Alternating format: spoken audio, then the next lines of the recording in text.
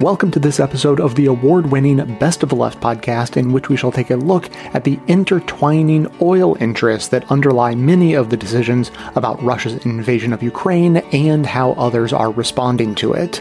It's a tangled mess that the US, Europe, and other nations are currently attempting to extract themselves from, but it's going to be a long process. Clips today are from the Thom Hartmann Program, Democracy Now!, the Bradcast, the Majority Report, Today Explained, and Why Is This Happening?, with an additional members-only clip from Uneffing the Republic.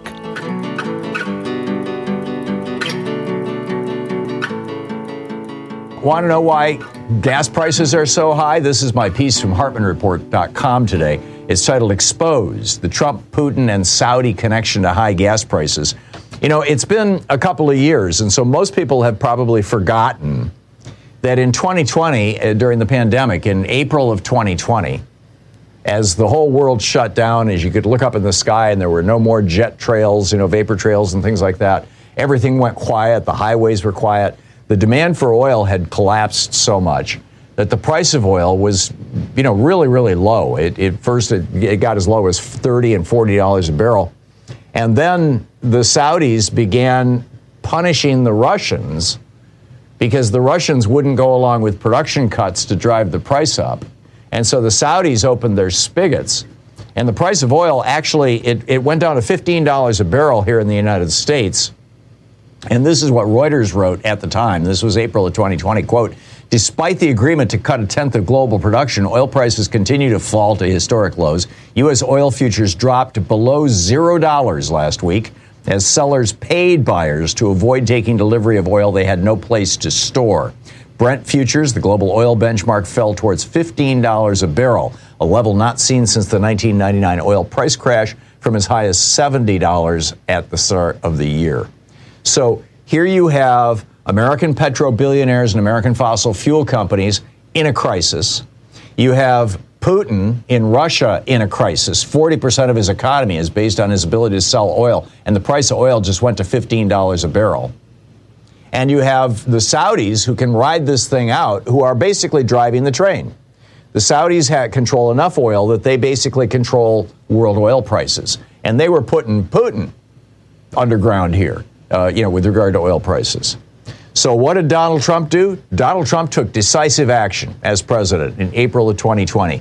He called up Mohammed bin Salman, the Crown Prince of Saudi Arabia, and made a threat that had never been made in the history of the United States against Saudi Arabia. We've had a partnership, a military and other partnership alliance with Saudi Arabia for 75 years now, in large part because we need their oil. And Trump threatened them. He said that we will pull back our military support of you guys. We will no longer support you militarily. As Reuters wrote in a April 30th, 2020 article titled "Trump Told Saudi Cut Oil Supplier Lose U.S. Military Support." This is from the Reuters article at the time. Quote, "Trump delivered the message to the Crown Prince 10 days before the announcement of production cuts. The kingdom's de facto leader was so taken aback by the threat that he ordered his aides out of the room so he could continue the discussion in private," according to a U.S. source who was briefed on the discussion by senior administration officials. Senator Kevin Cramer and Senator Dan Sullivan, two Republicans, get big funding from the oil industry, had drafted legislation to pull U.S. troops out of Saudi Arabia, and Trump was using that as a threat. Immediately, Saudi Arabia cut production. Immediately, the price of oil went back up. So now we get to today, where the price of oil is like, $130 a barrel, and it's showing up at the pump all over the place. Joe Biden called up the Saudis and the Emiratis, the UAE, the two countries that could just very easily restore their production cuts, undo their production cuts, raise the production of oil, and lower prices all around the world, which would help the United States and would hurt Russia. So President Biden calls up Saudi Arabia and says, "I'd like to talk to you about this," and they refuse to take his call. He calls the Emiratis and said, "Let's talk about this," and they refuse to take his call. They're still dancing to the tune of Donald Trump, the Saudis and the Emiratis. They're saying to the United States through secondary channels that, yeah, we'll talk to you about lowering the price of oil if you will tell us that bombing Yemen is just fine with you, and if you will give immunity to Crown Prince Mohammed bin Salman for ordering the murder of Jamal Khashoggi, the Washington Post reporter. And, of course, Biden's not going to do those things. And so now the Saudis and the Emiratis are basically, holding the price of oil high. And this then helps them and helps the Russians this way. By holding the price of oil high, they are handing a giant lead pipe to the Republicans that they can use to bash Biden over the head with, about gasoline prices here in the United States. That helps get elected Republicans in charge of the House and Senate this fall, Republicans who will do the bidding of the Saudis and of Putin, and helps set up a new Republican president in 2024 who will absolutely do the bidding of the Saudis and the Russians. This is the way that this thing is drifting. This is where it's all going. And nobody's talking about the role that Donald Trump's treachery played in all this, threatening the Saudis and then sucking up to the Saudis. So Saudi Arabia was the first country he went to, you'll recall. And then, but his son-in-law going over to that region and getting $1 billion. And I mean, it's just, it is all so mind-bogglingly corrupt. Somebody commented on my piece. This is published over at HartmanReport.com. It's titled Exposed, the Trump, Putin, and Saudi connection to high gas prices. Somebody commented on there, why is it that these oil-rich countries always end up being so corrupt?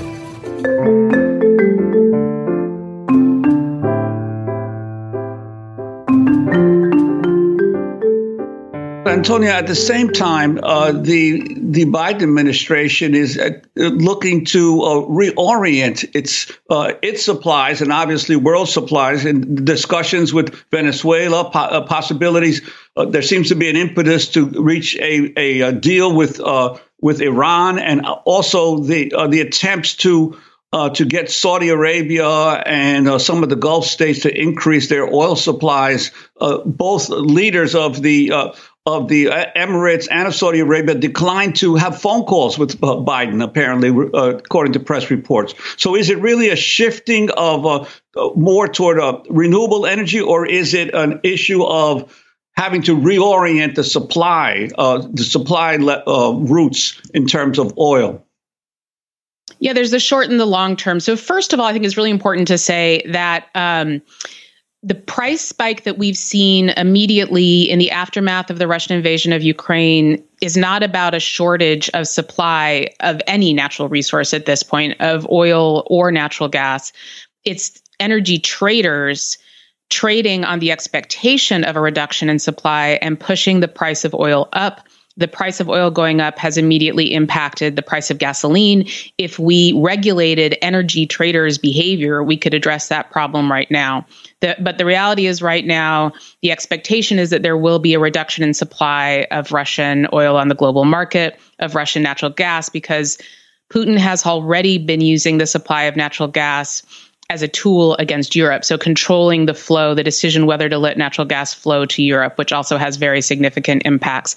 So in the short term, the Biden administration did orchestrate, which is a fairly profound shift in global energy politics. The International Energy Agency acted to coordinate its members, led by the United States, to increase oil supplies by 60 million barrels. That was essentially as a direct rebuff against OPEC's unwillingness to do so. And that is because Saudi Arabia is aligned with Russia and trying to protect Russian interests and is not going to put more oil into the market in order to support Russia. It is not surprising to me that the Saudis are not taking Biden's call. I don't think that's going to happen.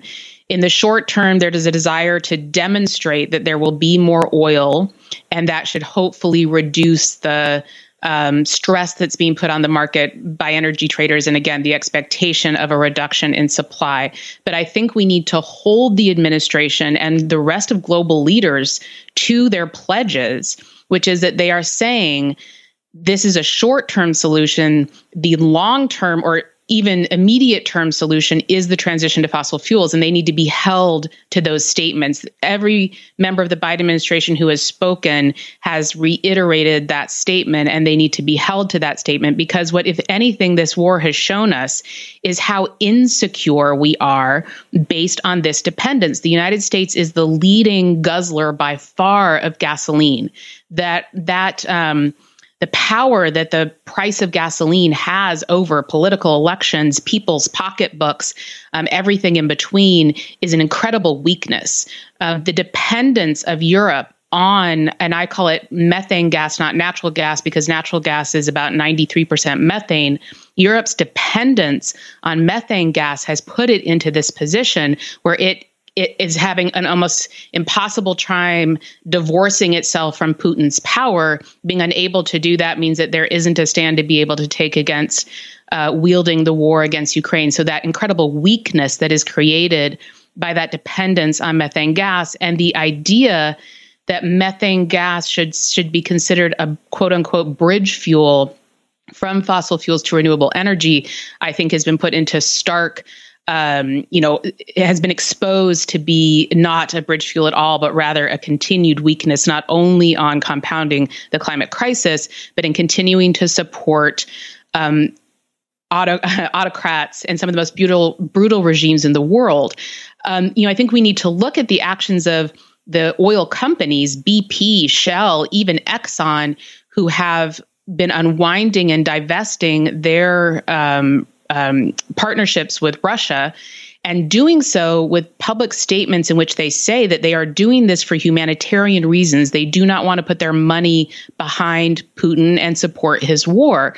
And that sentiment, the same as Biden's sentiment in his speech, needs to be applied and thought of to all of their partnerships with all of the other countries that are wielding control over fossil fuels as weapons. Saudi Arabia is a key example, and its brutal war in Yemen. All of the same oil companies that partner with Russia and Putin partner with the Saudis, are in deep partnerships with the Saudis, and expanding this analysis to say, how can we unplug this power, this influence? In the short term in the United States, we need to be really clear. We import zero liquefied natural gas from Russia. We only get about 3% of our oil from Russia, which we don't need, and we do import some coal. But we are not reliant on any of those resources, and we can immediately lead the globe in demonstrating that our goal isn't quote unquote energy independence. We don't need to be independent of other nations, but what we do need to do is make our energy sources localized and democratized so that we are using less energy by placing renewable energy sources as close to us as possible, making them democratically controlled, cooperatively controlled and operated, so that we are not simply replacing one form of extractives, massive extractives, to supply renewable energy with what we are giving away for fossil fuels. But to say that the more that we can localize our energy sources, the less dependent we are on any mass extraction or mass control of that extraction of the resource. And we can do that rapidly, and we can do that right away, and we can help other nations do that as well. Well, Antonio, I want to follow up on this issue of Europe's position, though. Obviously, Europe did not follow directly with Biden's decision yesterday. What about the issue of this Nord Stream 1 gas pipeline, and also that this crisis erupts just as Nord Stream 2 was getting ready to go into operation? Yeah, I think, this is a war that is the first significant, since Russia's invasion of Crimea, the first superpower war over fossil fuels, about fossil fuels in the climate era. And that has dramatically changed the discussion of all of these issues. So this isn't a war for oil in the way that the Iraq war was literally to capture oil fields and turn them over to oil companies. This is a war that is fueled by the financial support of fossil fuels, that is supporting Putin and giving him control over so much of world decision making. But also the immediate impetus for the war was a dispute over a natural gas pipeline, Nord Stream 2. So Nord Stream 1 is a pipeline that carries a significant amount of methane gas to Europe, and it goes from Russia through Ukraine under the Black Sea to Germany. And Putin has been withholding natural gas from that pipeline to Europe as he is trying to get Nord Stream 2 into action. And Nord Stream 2 specifically does not go through the Ukraine, bypasses the Ukraine, so that Putin wasn't exposed to this weakness of Ukraine's somewhat control of that pipeline, bypasses Ukraine, follows a similar path to get to Germany. It's built, it's ready to go, but Europe and the United States have been trying to stop Russia's pending action against Ukraine by not letting the gas flow through Nord Stream 2. And that recent decision to not let the gas go through Nord Stream 2 was the most immediate predecessor to Putin's decision to invade Ukraine. So in many ways, this is a war that's about a pipeline, the flow of natural gas, and about Putin's ability to wield fossil fuels as a weapon.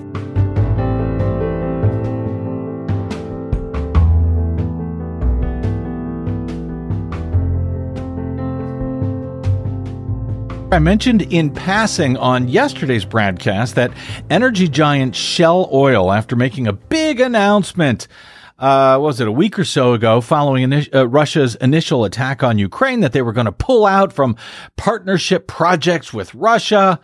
They got a lot of great publicity for that. Well, then they were caught buying cheap Russian oil recently. Seriously cheap. And today, well, now that they've got caught, they're really, really sorry and will never, ever do it again. Global energy giant Shell apologized on Tuesday for purchases of Russian petroleum products and agreed to phase out all involvement with the country's oil and gas industry, even though that's what we thought they were doing in the first place. Shell made headlines last week when it continued to purchase Russian oil despite the invasion and various global sanctions. Ukraine's foreign minister asked the company if it smelled, quote, like Ukrainian blood. On Tuesday, the oil giant, facing worldwide opprobrium, seemed to say, yeah, we suppose it does smell a bit like Ukrainian blood. And then they announced that they would halt Russian crude purchases and shutter operations in the country, a move which could cut Russia off from a major international customer. The very thing that Shell hoped the world had believed about them after their initial announcement that they were pulling out of Russian gas and oil projects until they got caught apparently doing the exact opposite. Shell's chief executive, Ben Van Beurden, apologized for last week's crude purchases and said that any profits would be donated to provide humanitarian support during the Ukraine crisis. How thoughtful of him. In a statement, Van Beurden said, quote, "We are acutely aware that our decision last week to purchase a cargo of Russian crude oil to be refined into products like petrol and diesel was not the right one, and we are sorry." Sorry that they got caught, I suspect. He pledged to, quote, "commit profits from the limited remaining amounts of Russian oil we will process to a dedicated fund and promise to aid humanitarian agencies over the coming weeks." Van Beurden said there were, quote, "incredibly difficult trade-offs that must be made during the war in Ukraine." Like, hey, should we raise our prices on consumers and buy really cheap oil on the black market to double the amount that we are screwing over the public, even as the money that we give to Russia will help them kill more Ukrainians, even as we help destroy human civilization itself with our product? Incredibly difficult trade-offs that must be made during a time of war. Well done, Shell. The actions deepen a global private sector embargo that has isolated Russia's economy over the past week. Russia's petroleum exports have diminished since it launched its attack of neighboring Ukraine. Just under 2 weeks ago, according to the Washington Post, Shell has already suspended its operations there. At least, they say they have. The Washington Post reports it as such, along with ExxonMobil and BP, who also claim to have done the same. Should we trust them as well? They've always done the right thing in the past.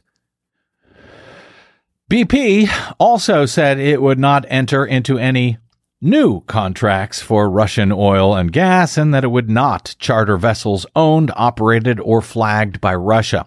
French energy giant Total Energies also walked a fine line, saying that they would halt new spending in Russia, but maintain their partnership there, including a nearly 20% stake in Russian gas producer Novatek.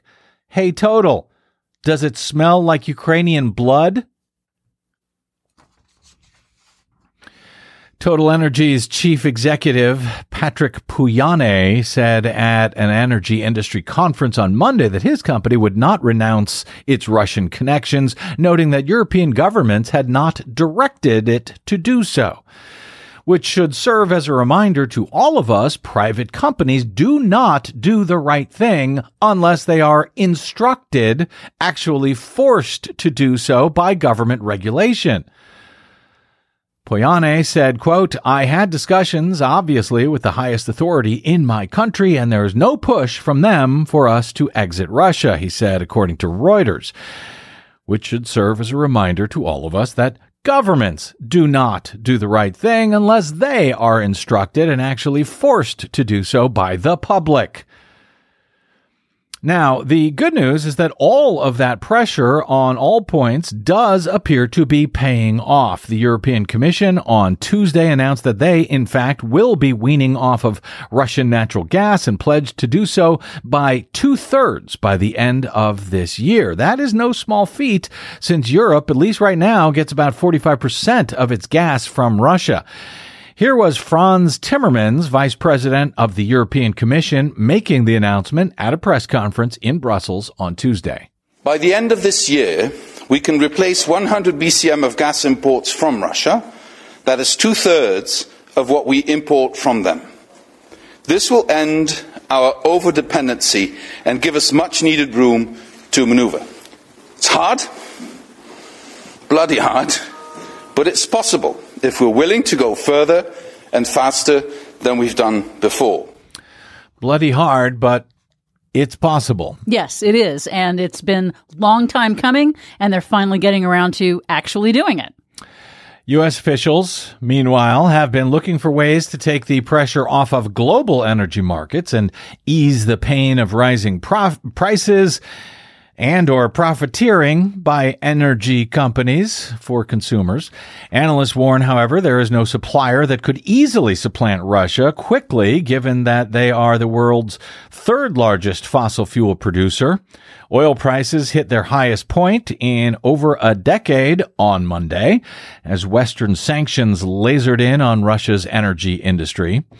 As we noted last week, however, in one of our Green News reports, new polling from Reuters Ipsos following the Russian attack on Ukraine suggests that Americans, at least, are willing to pay more for energy, if necessary, in order to help Ukraine. As Reuters reported, a majority of respondents, 58%, said that paying more for fuel and gas because of the crisis was worthwhile to defend another democratic country. That was up almost 10 points from a poll that was taken just 1 week earlier, in the days just before Russia's assault on its neighbor. Even just before the attack on Ukraine was launched, as CNN noted, new polling from the Pew Research Center found that Americans wanted the U.S. to prioritize clean, renewable energy over deadly fossil fuels. The Pew results show a huge majority, 69% of American adults, favor developing alternative energy, including wind and solar, over increasing production of fossil fuels like oil, coal, and natural gas. It also found that same huge majority, 69% again, of Americans want the U.S. to take steps to become carbon neutral by 2050. As President Joe Biden has been seeking to do. In other words, net zero greenhouse gas emissions by mid-century. The Republican news network, however, Fox News, you'll be shocked to learn, has not gotten that message for some reason. One of their dumb White House correspondents has been pressing White House Press Secretary Jen Psaki for answers as to why Joe Biden was not expanding oil and gas drilling leases and permits on public lands here in the U.S. She told him that the industry already had thousands of permits on millions of acres of land that they were already not using. And so he should go back and ask his friends in the oil and gas industry why that is. Well, apparently he says he did, and he came back to Psaki the next day with the same question on Friday. Here's how that went for him. So yesterday you said, less oil supply. You said it again today. It raises prices, and you said so I asked the American Petroleum Institute about those 9,000 leases that you've been talking about. The president and CEO of that group says that a lot of policies that have been put in place by this administration, including a ban on new development of federal lands and federal waters, is really hindering American energy development during a critical time. Also, he says the royalty fees increasing on drilling discourages investment. So, are there any plans to reverse any of these policies to encourage investment? I think he may have avoided your question. Because the fact is that onshore alone, as of the start of this year, the industry had more than 9,000 unused approved permits to drill in the United States. I didn't hear him speak to that in particular. And of the more than 37 million acres under lease offshore and onshore to the oil and gas industry, nearly 60% are currently non-producing. Now, obviously, our view on drilling over the long term is different, I would suspect, than the person you spoke to, which is that what overall we need to do here is reduce our dependence on oil. Europeans are doing that. We're doing that. And I think what we're all going through now in this discussion of banning oil imports and the volatility in the global oil markets, is a reminder of that. But there's no shortage of drilling leases that can be used domestically to enhance production in this moment. The oil and gas industry is literally sitting on stockpiled leases and permits. Today's episode is sponsored by Bombas, and their mission is simple: to make the most comfortable clothes ever and match every item sold with an equal item donated. So when you buy Bombas, you are giving to someone in need. From the very beginning, they have been focused on building a business that does good. They started selling socks with their buy one, donate one model specifically because socks were the most requested item at homeless shelters. And then it turns out that t-shirts and underwear are numbers 2 and 3 on that list, and so now they've expanded accordingly. So now Bombas has you covered for all of your essentials, made with super soft materials and chock full of great features. As always, everything they make is soft, tagless, features invisible seams, and is the perfect weight so that they hang just right. And so far, Bombas customers like you have helped donate over 50 million items of essential clothing. So go to bombas.com/best and get 20% off any purchase. That's bombas.com/best for 20% off. bombas.com/best. Here's Joe Biden announcing the other response by the international community. This is it's going to increase the price of gas in this country. It's an international market. It'll create greater demand on other suppliers. But here is.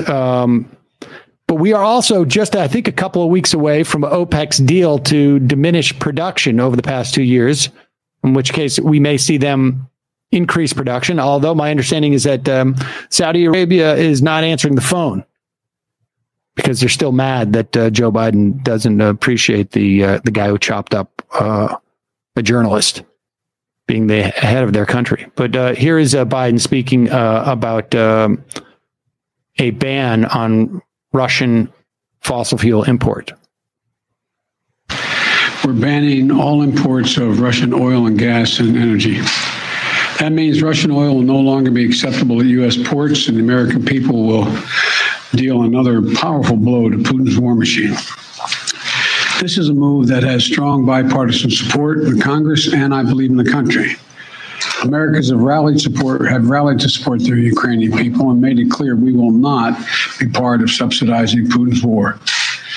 We made this decision in close consultation with our allies and our partners around the world, particularly in Europe, because a united response to Putin's aggression has been my overriding focus, to keep all NATO and all of the EU and our allies totally united.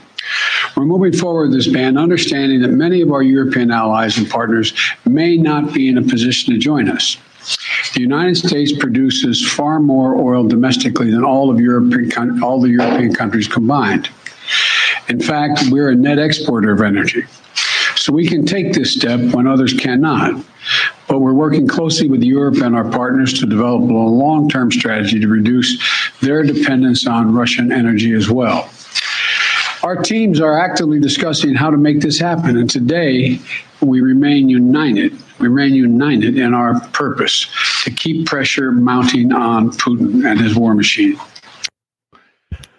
The administration has done a good job, I think, in maintaining, some semblance of cohesion amongst all the allies here. And to be clear, this is a good example of why the idea of us upping production would drop prices.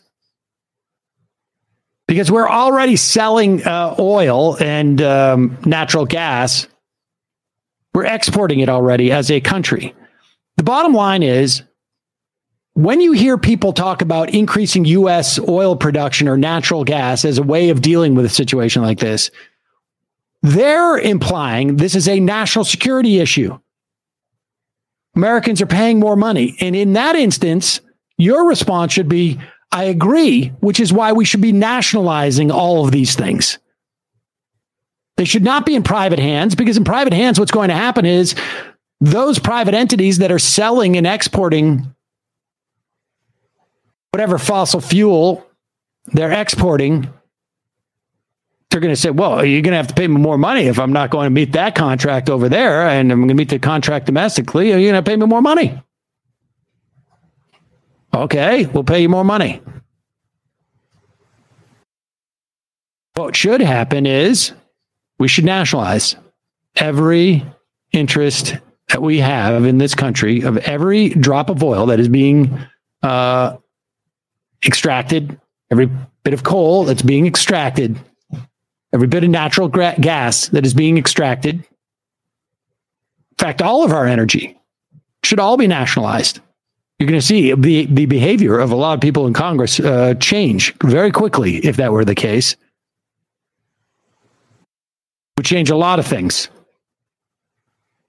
But if someone's going to push the argument, we need to drill more because it's a national security issue, then the obvious response is, then we should nationalize it. It is national security. We should nationalize it.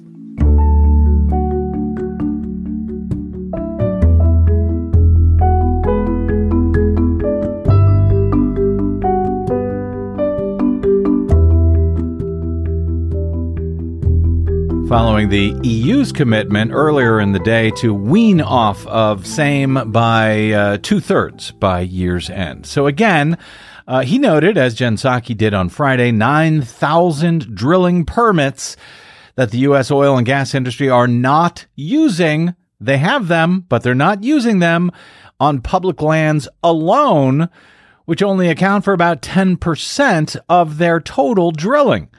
Even while the industry's GOP tools are bitching every day on Fox News that Joe Biden's policies are increasing gas prices, holding them back and raising the cost of gas at the pump for everyone. Lies, lies, and more lies. But there are real things that we can do to both lower energy costs right now during this time of war and, as it turns out, help save the planet at the very same time. That, according to the International Energy Agency, the IEA, on Monday, finding that Europe can do certain things to cut its reliance on Russian imports by 1/3 by year's end.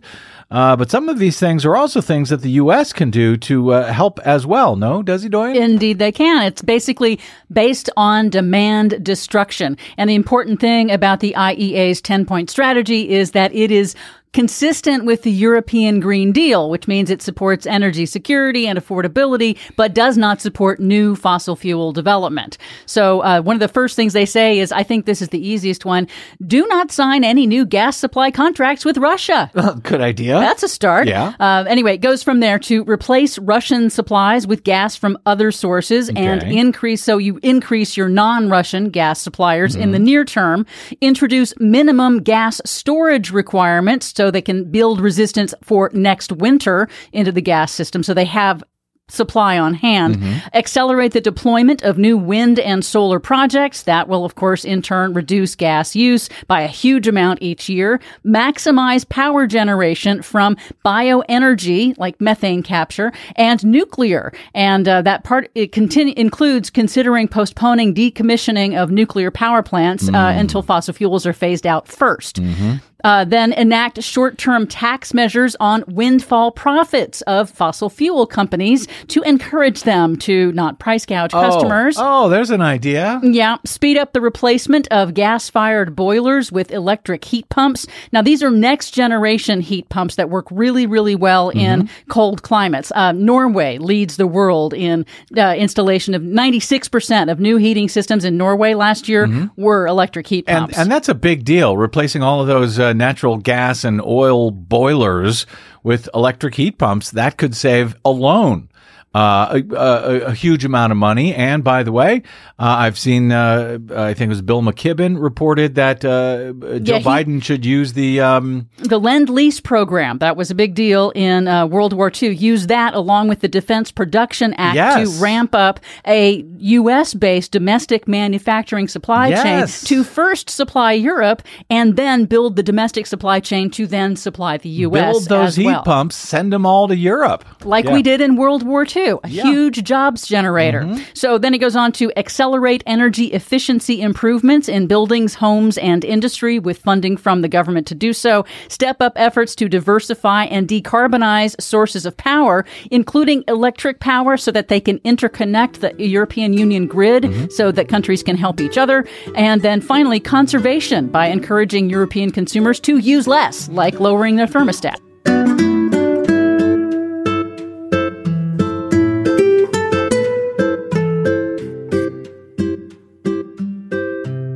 So the first is that, of course, is that we could move away from fossil fuels, which we have to do anyway to fight climate change. It's a big goal of the Biden administration and many governments in Europe. And as far as oil prices and gasoline prices are concerned, that mostly means switching to electric vehicles and other forms of like electrified transit and public transit. And like the US should invest a ton of money. Congress should pass some very aggressive climate policy. That's what we need right now. We need to start planning. That being said, there's a few options the Biden administration has. The first, and I think the one that we're most likely to see first, is that it's going to try to reach a new deal with Iran, because Iran has a bunch of oil that it could be producing that it's not producing right now. And it would love to get Iran back on the world oil market. So they want to get more oil on the market, even though there isn't necessarily a shortage at present? Yes. If you want to keep oil prices down, you have like two ways to do it. You can reduce demand, how much oil people burn, or you can increase supply. If you do a deal with Iran, you're going to increase supply. And that's going to help keep prices low. The kind of like last thing the U.S. could do to decrease oil prices, which again is not reducing oil demand, is like the U.S. could produce more oil from the large geological like reserves that it already has. But there's also always tapping into the strategic reserve, if I remember correctly. And the U.S. has already done twice now. So we keep, the U.S. and other developed countries keep tens of millions of barrels of oil just sitting around in case something happens. And something like a war.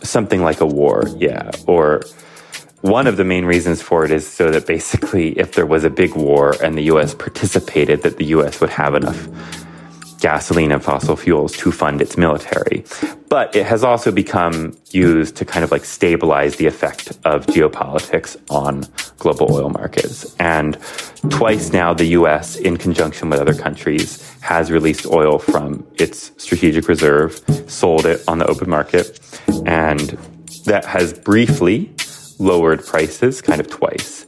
The issue with that is it's just a one-time thing. You sell the oil, it goes out, it gets used. It does not make a long-term effect on production.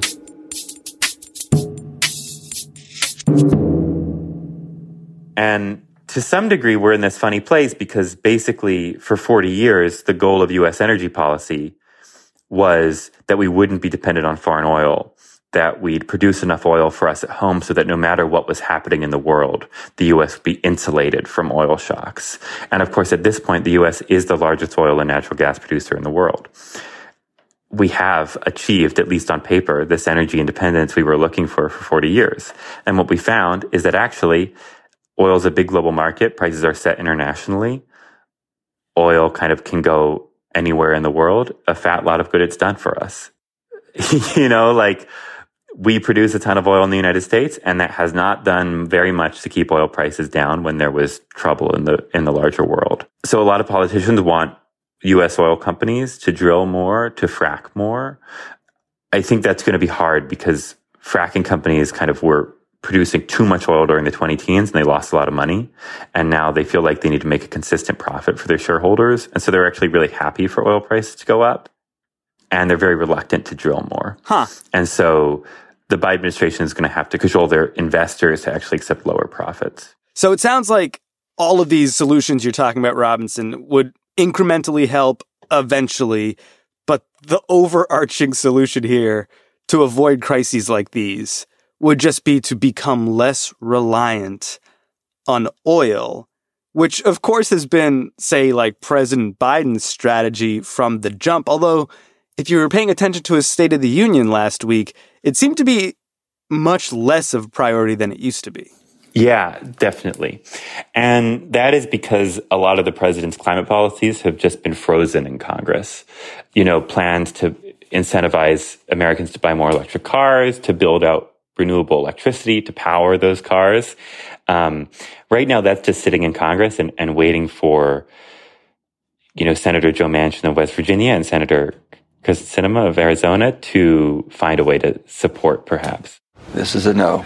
And so I think the White House would still love to support some of those policies, but they are so frozen, it doesn't even know how to advance them, that weirdly, even though this is the main way to reduce our long-term dependence on oil, to improve American energy security, it is like not something that's been on the agenda so much.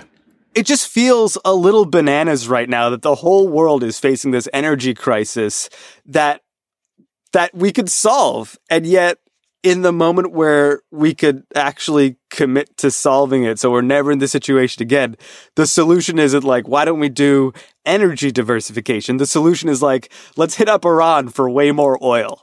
And it's so funny to compare it to like 2008, 2007, with the last time the gas prices were really, really high, when like there was this huge push to move to lower carbon electricity and lower carbon energy because like, frankly, it was like the last year of George W. Bush's term. And so people were like, oh, we got to do this environmental stuff. Like this Republican hasn't been doing it.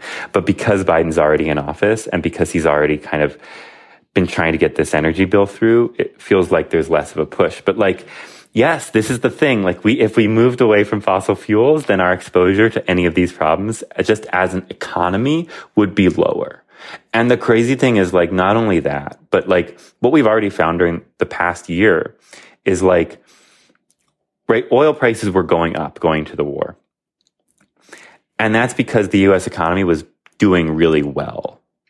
We were adding a ton of jobs, but we were finding that there was a limit to how good the U.S. economy could be without oil prices going up a lot. And if we decarbonize the economy, we would take some of that limit away. We'd get rid of some of those constraints. The U.S. economy could be doing even better. And so there's a ton of reasons to do it, but I think it's going to take way more of like a public push to turn this moment where oil prices are going to be really high into a moment where we actually successfully move away from oil and gas.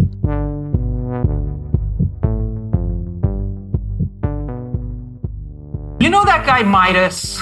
You know the myth of Midas? Mm-hmm. Mm-hmm. He's the guy, who touched, everything he touched would turn to gold. Yep. I mean, what's so interesting is when you say in current English, someone has the Midas touch, is that a positive or a negative? I think it's a positive, although it seems like sort of a pain in the ass if you're like holding a lot of different things. Isn't it interesting? Because the story of the myth is that it's a complete catastrophe. Curse. Yeah, it's a catastrophe. Why? Because it's infinite. Because everything he touches turns to gold. Because he converts everything of incomparable value. Irreplaceable things like the food that we eat, the apple tree, in Hawthorne's version, his own daughter, who he stoops to kiss on her forehead because she's trying to comfort him, because she sees how horrified he is. And he kills her. He kills her. And I find that such a powerful myth for explaining what corruption is. Let me just track it. Because what it's about is where money is not something that you need for something else. It's money that's not about enough, it's about winning. And that's an endless race, right? That's a race with no finish line.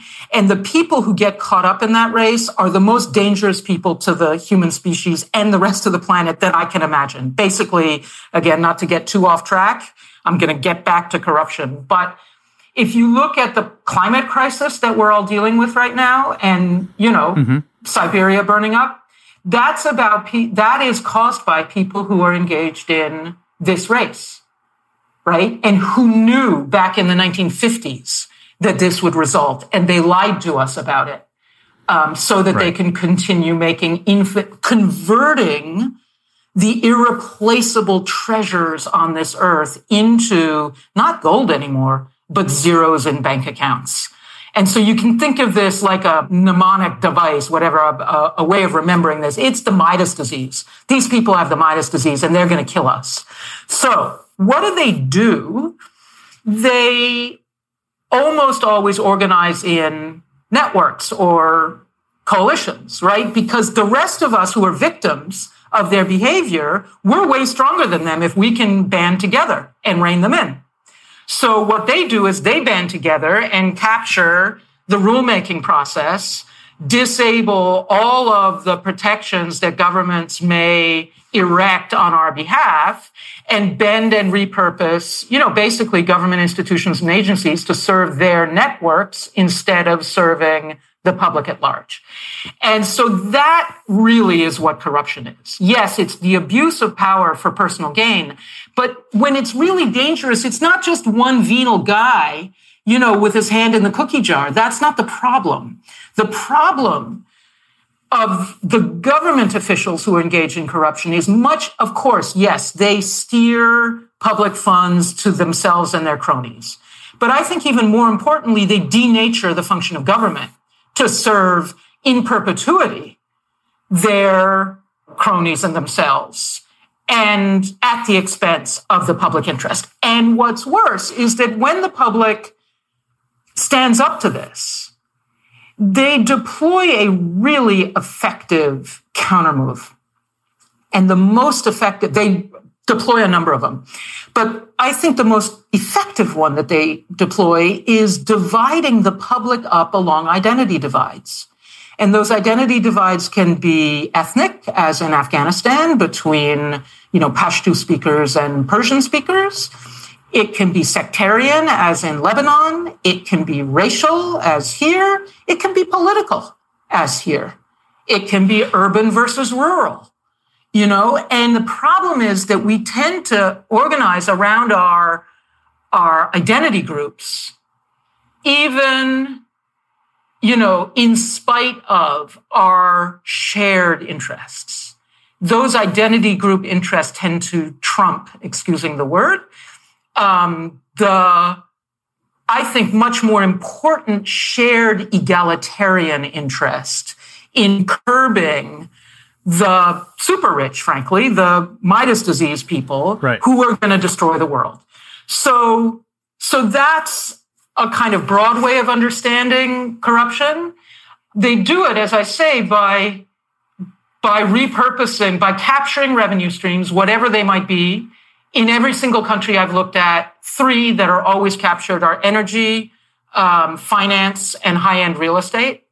Those 3 show up all the time. And then there can be variations depending, in Afghanistan, it might be pomegranates. In Tunisia, it was dates, property always. I mean, that's the high-end real estate. And they, capture the justice function so that they can, mete out punishment and impunity. They often usually capture the law, the rule writing capacity.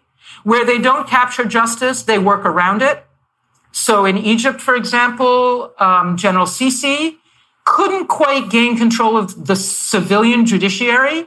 So he just got laws passed that expanded the jurisdiction of the military courts. Stuff like that.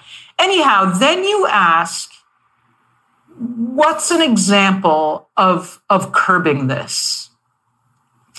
And I think one of the only examples I can come up with is the New Deal and its European counterparts in the late 1930s and after World War II. I think there were a series of laws and regulations put in place. There was a certain amount of punishment of wrongdoers, particularly in the banking sector. And there were protections put in place for ordinary people to join forces, to stand up to the Midas diseased cliques, like protections for labor organization and things like that. Antitrust, a lot of things that we don't think of as technically corruption, but anti-bribery legislation was way, way, way stronger than it is now, much stronger. Yeah. And antitrust enforcement was completely different. It wasn't just about price. It was also about dominant political power and snuffing out of competition. And that all changed beginning in the very late 1970s and the early 1980s, when the money maximizers started organizing again.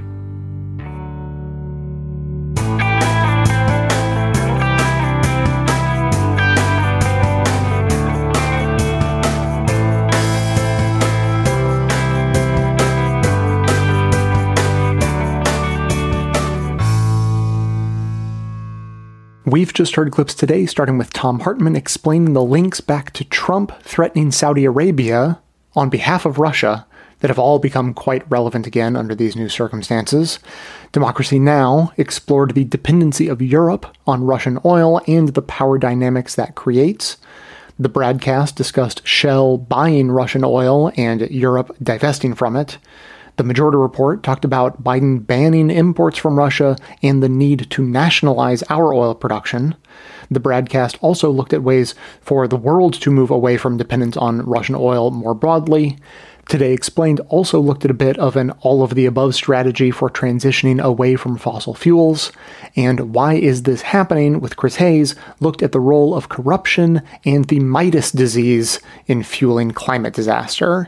That's what everyone heard, but members also heard a bonus clip from Uneffing the Republic doing a deep dive on the history of oil and oil markets, which is a lot more interesting than it sounds, and not just because they swear on that show.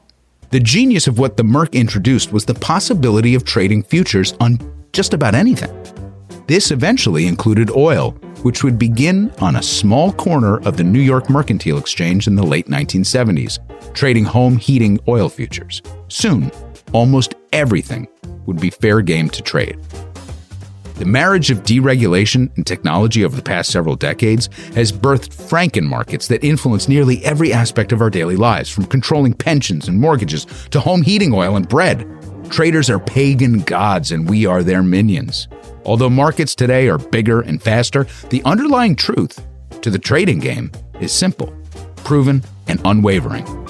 For every winner, there is a loser. To hear that and have all of our bonus contents delivered seamlessly into your new members-only podcast feed that you'll receive, sign up to support the show at bestoftheleft.com/support or request a financial hardship membership because we don't make a lack of funds a barrier to hearing more information. Every request is granted, no questions asked. And now, just to wrap up, I want to put a finer point on the fact that it seems Russia's invasion of a sovereign nation and rising gas prices are doing something all the IPCC reports in the world couldn't: broadening acceptance of the idea of a fossil fuel free, or at least fossil fuel minority energy future. Now, of course, there's going to be a giant push from the right to drill more and do away with regulations of any kind, so it is critically important that rhetoric be answered and drowned out by a giant movement of people like you. Now, unfortunately, there isn't a specific direct action to point you to right now, though we are hopeful that that is in the works. What we're asking you to do today is get dialed in. Find your local chapters of climate action organizations like 350.org, Extinction Rebellion, Sunrise Movement, Mothers Out Front, and start going to events, meetings, teach-ins, and webinars. If you don't know already, find out who your local state legislators are and start writing to them advocating for investment in renewable energy, public transportation, bike lanes, and more in your state. Also, be sure to call out any politicians taking fossil fuel money. We've included links to help you take all these actions in the show notes. Because the fact is, the climate movement has answers to nearly all of the concerns of this movement. So let's take advantage of that and change the trajectory of our collective future. As always, you can keep the comments coming in at 202-999-3991 or by emailing me to j@bestoftheleft.com. That is going to be it for today. Thanks to everyone for listening. Thanks to Dion Clark and Aaron Clayton for their research work for the show and participation in our bonus episodes. Thanks to the monosyllabic transcriptionist trio, Ben, Ken, and Scott, for their volunteer work helping put our transcripts together. Thanks to Amanda Hoffman for all of her work on our social media outlets, activism segments, graphic design, webmastering, and bonus show co-hosting. And thanks to those who support the show by becoming a member or purchasing gift memberships at bestoftheleft.com/support through Patreon or from right inside the Apple Podcast app. Membership is how you get instant access to our incredibly good bonus episodes, in addition to there being extra content and no ads in all of our regular episodes.